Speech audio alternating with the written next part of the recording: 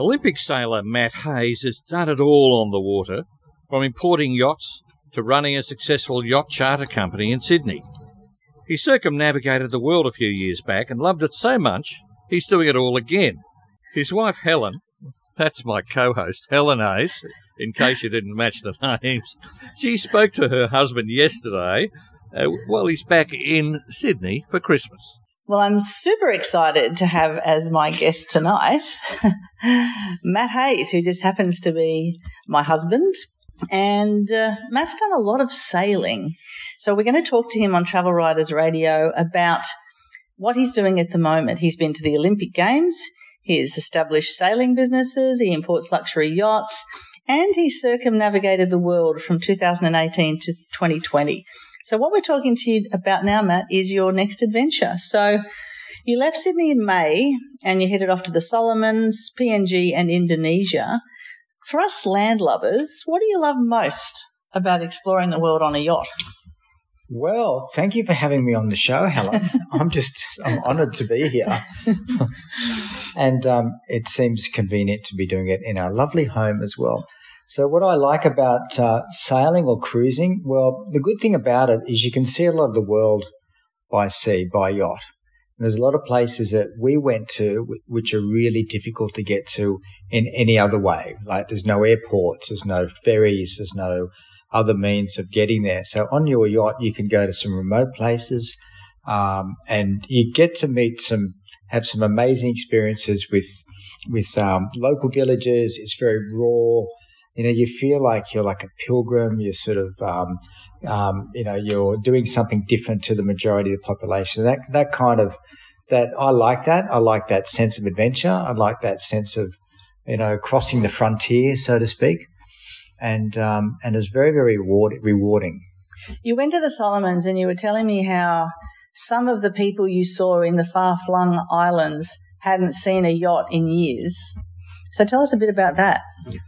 Yeah, well, a lot of cruising yachts, they actually avoid the Solomon Islands because when yachts come across the Pacific, they go from Vanuatu to Australia, and when they continue west, they go across the top of Australia, between Australia and New Guinea. So they don't do that right-hand turn up through the Solomon Islands. So they don't get many yachts that pass through. And obviously with COVID, no one's gone through there whatsoever. And the facilities there are very, very primitive. The Solomons is one of the poorest countries in the world. And subsequently, it's quite kind of a dirty country, if you like, especially in the main areas like Honiara. However, it's very raw. It's kind of it's untouched. The people are happy, even though they live on nothing. They catch fish from the sea. They grow their own fruit and vegetables. A lot of them don't have a boat with an engine. They just kind of row their canoes everywhere, and they're very, very happy. The other thing with the Solomons, it's got a quite unique geographical position in the sense that it's right in the middle of what's called the South Pacific Convergence Zone. So you'll get some nice sunny days, but then you get lots of weather. Like it rains and there's thunderstorms and all that sort of stuff. Apart from that, there's a lot of history because obviously the Allies and the Japanese fought a lot there. So there's a lot of sunken ships and planes. There's a lot of history that dates back to World War II. For those who are interested in that sort of stuff, it's well worth a visit. And for diving, not that I dive, but I free dive. But some of the diving there in the waters is just truly magical. And there's a lot of these what they call drop-offs. So you have a reef, which might be, say, a metre deep, and you're swimming over this metre-deep reef with this beautiful coral and all these amazing species of fish. Then when the reef ends, it just drops straight off and goes from 1 metre down to 500 metres. It's like they call it a wall. That is walls, and that's really extraordinary, where you swim over this reef and you look over the wall and it's just like this abyss below you. Ooh, a bit scary. Now, one other thing you said that you did in the Solomons, you were invited to go and dine at the village. So what was that like?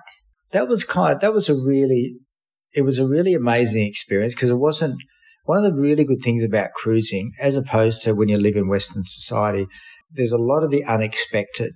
We try not to have our expectations too high about a place where we go there. temper our expectations, and we like to sort of be pleasantly surprised. So I don't know if you can picture this. So we're at anchor in this beautiful bay, and then we're told, come ashore and we can have a meal with the locals.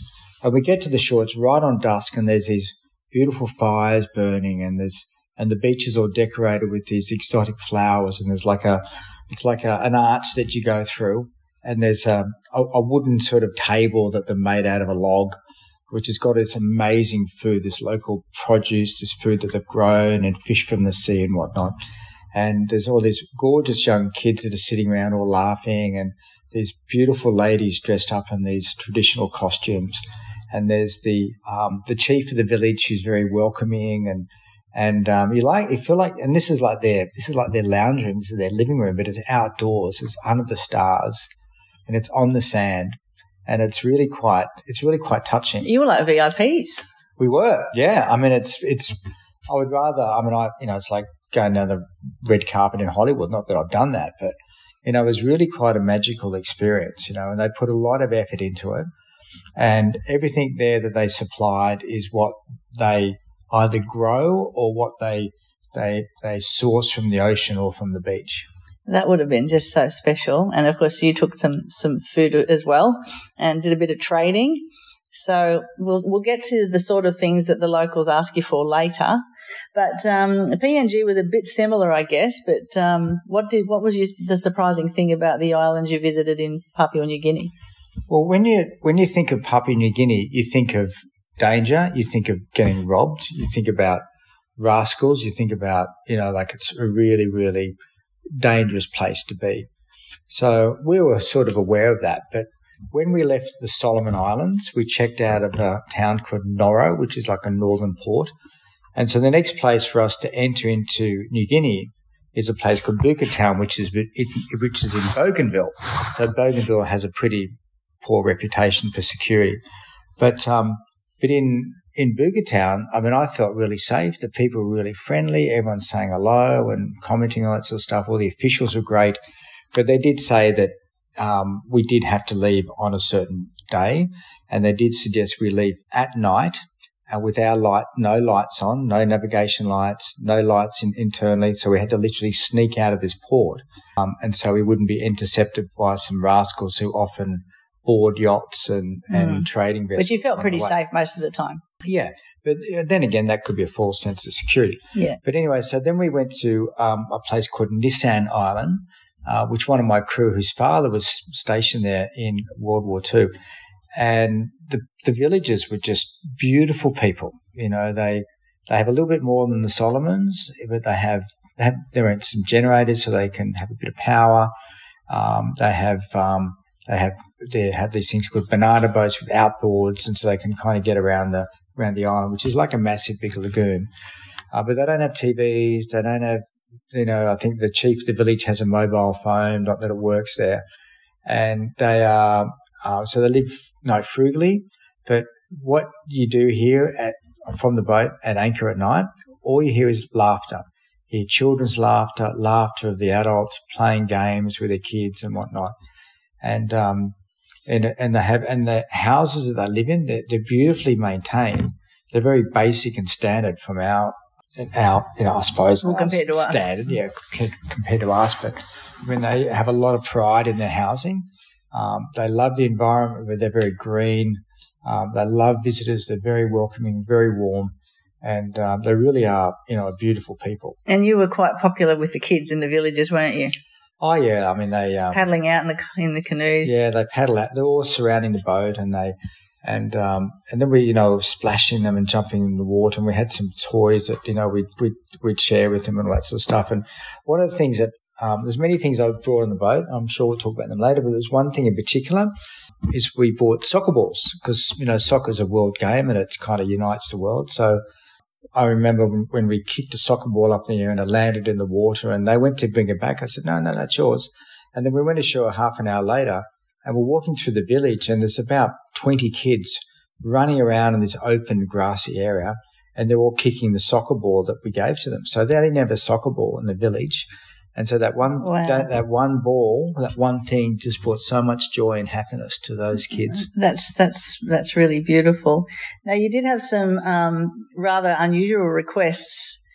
People would come and they'd want you to give you something in return for something. So what were some of the more unusual requests that people asked you to provide for them? There was one you mentioned to me where they wanted something printed. Oh, yeah. They wanted something printed. Yeah, they wanted a song printed.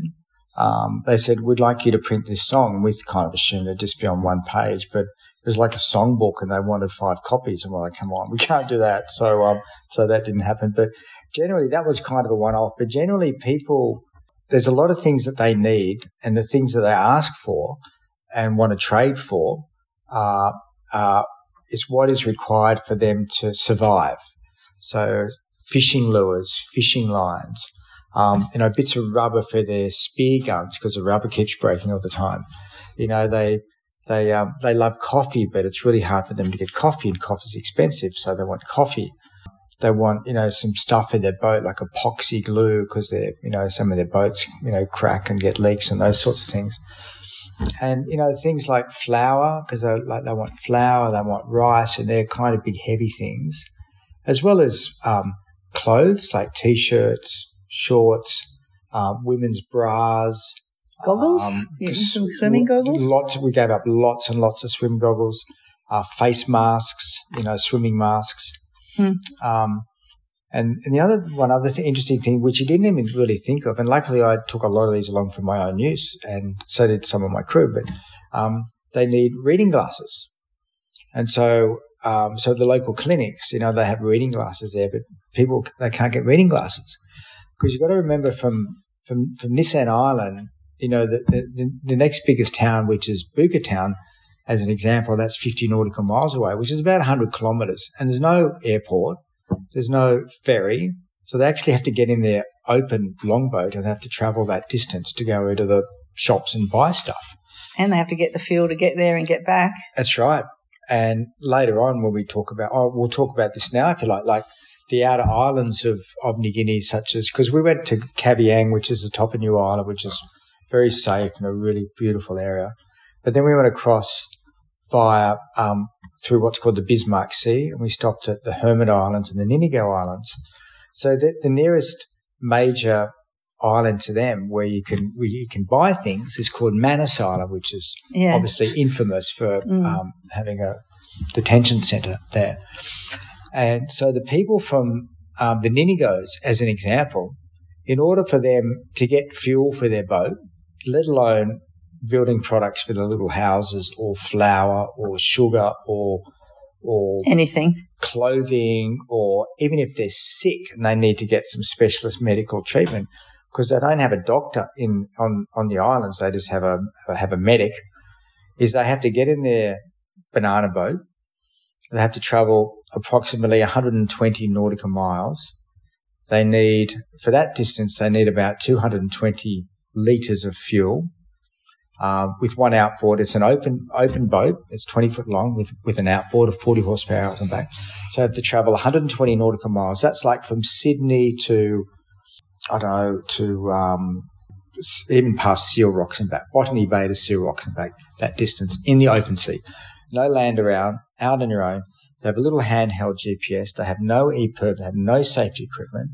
They try and get a rudimentary weather forecast, and it changes a lot because it's equatorial. And so they travel for the whole day, and they get there and they buy all their stuff, but then they have to get another 220 litres of fuel to get back. But they got to get another 220 litres of fuel to go back again whenever they need to go back again.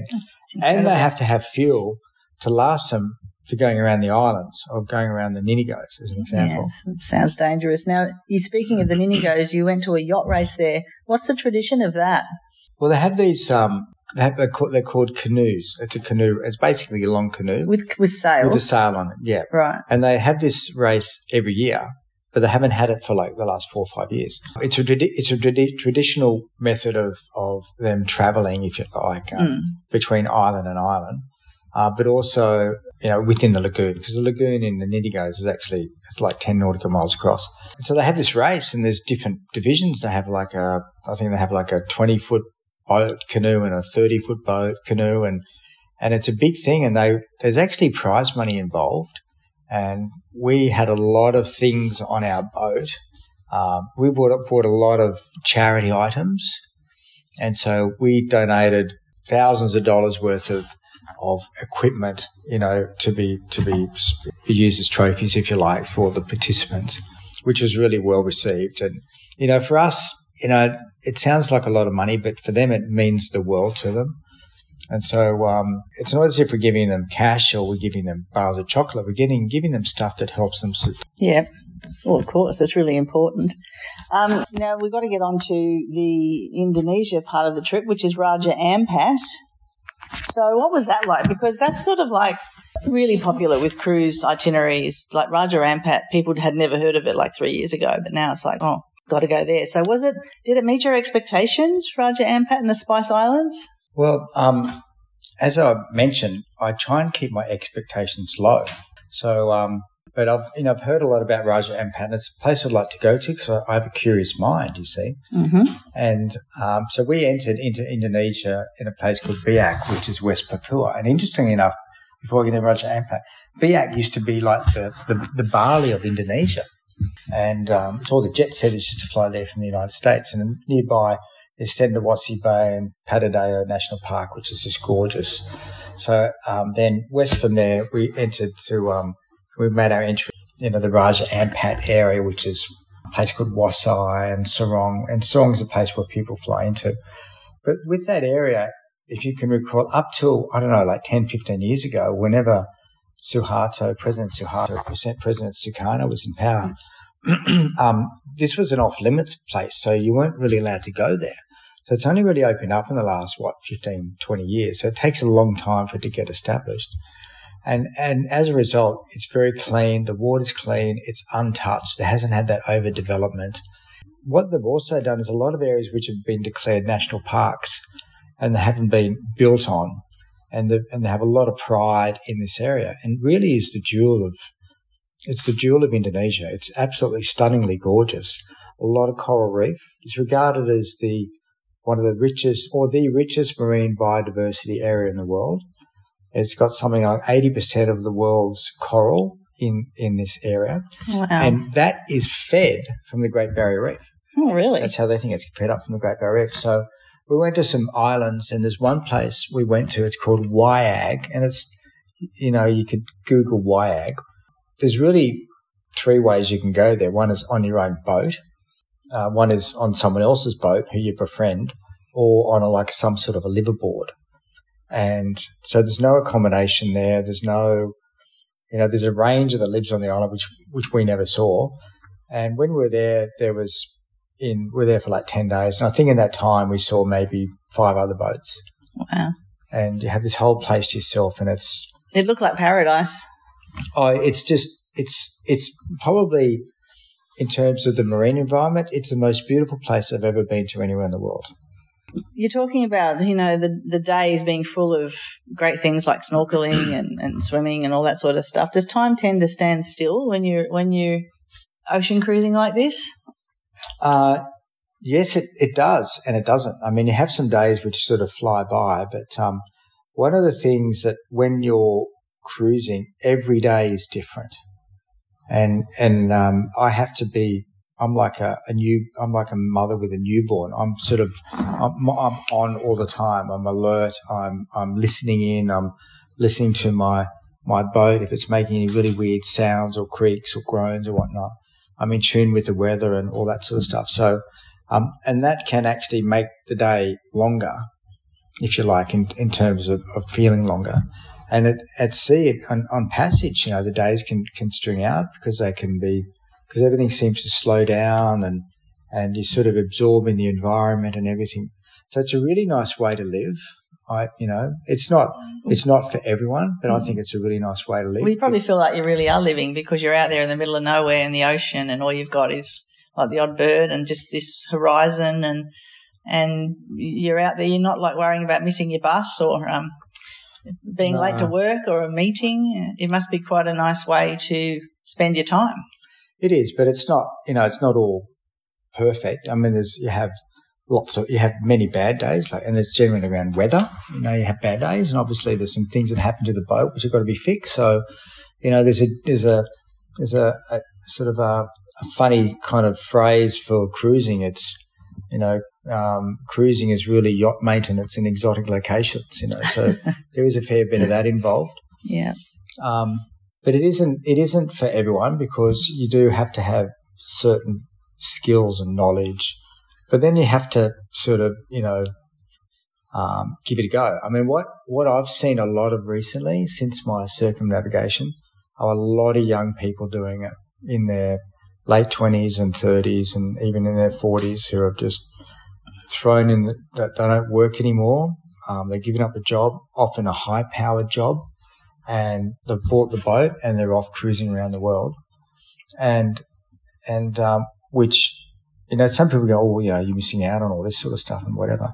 But I think they become richer, or they're enriching their lives more than just, enriching their wallets, if you like. Yeah. And there's so many people I've met that they always dream about doing this and they actually don't even do it. So, well, what's your advice for somebody who might have always wanted to do it? What do you say to them? There's a lot of research you can do. Like, there's a lot of Facebook groups on there, and there's a lot of books you can read, and you can really get down to the nitty gritty of what it's really like. But I think then there's no other way. I mean, apart from doing all your training and getting all your knowledge and all that sort of stuff, but there's really no other way than just taking the plunge and getting a boat and mucking around in your local area for a year or two or 18 months and really getting to know the boat, and making sure you're really happy with its preparation. So I'm fastidious with my preparation. I have spares of spares, and I have an intricate knowledge of most parts of the boat. And so that's really important to me, because when things go wrong or things don't work, I know I can fix it. And kind of be on our way. So having that, and that's like you have confidence in your boat and in your own ability and all that sort of stuff. And you just can't get on a boat and go and have that. So there is a fair bit of work. So if today someone decided, you know what, I'm going to go cruising around the world, it's going to take you from the time you buy a boat, if it's used or if it's new, it's going to take longer. And by the time you take delivery and get it ready and prepare it and test sail it, you're looking at least 3 years.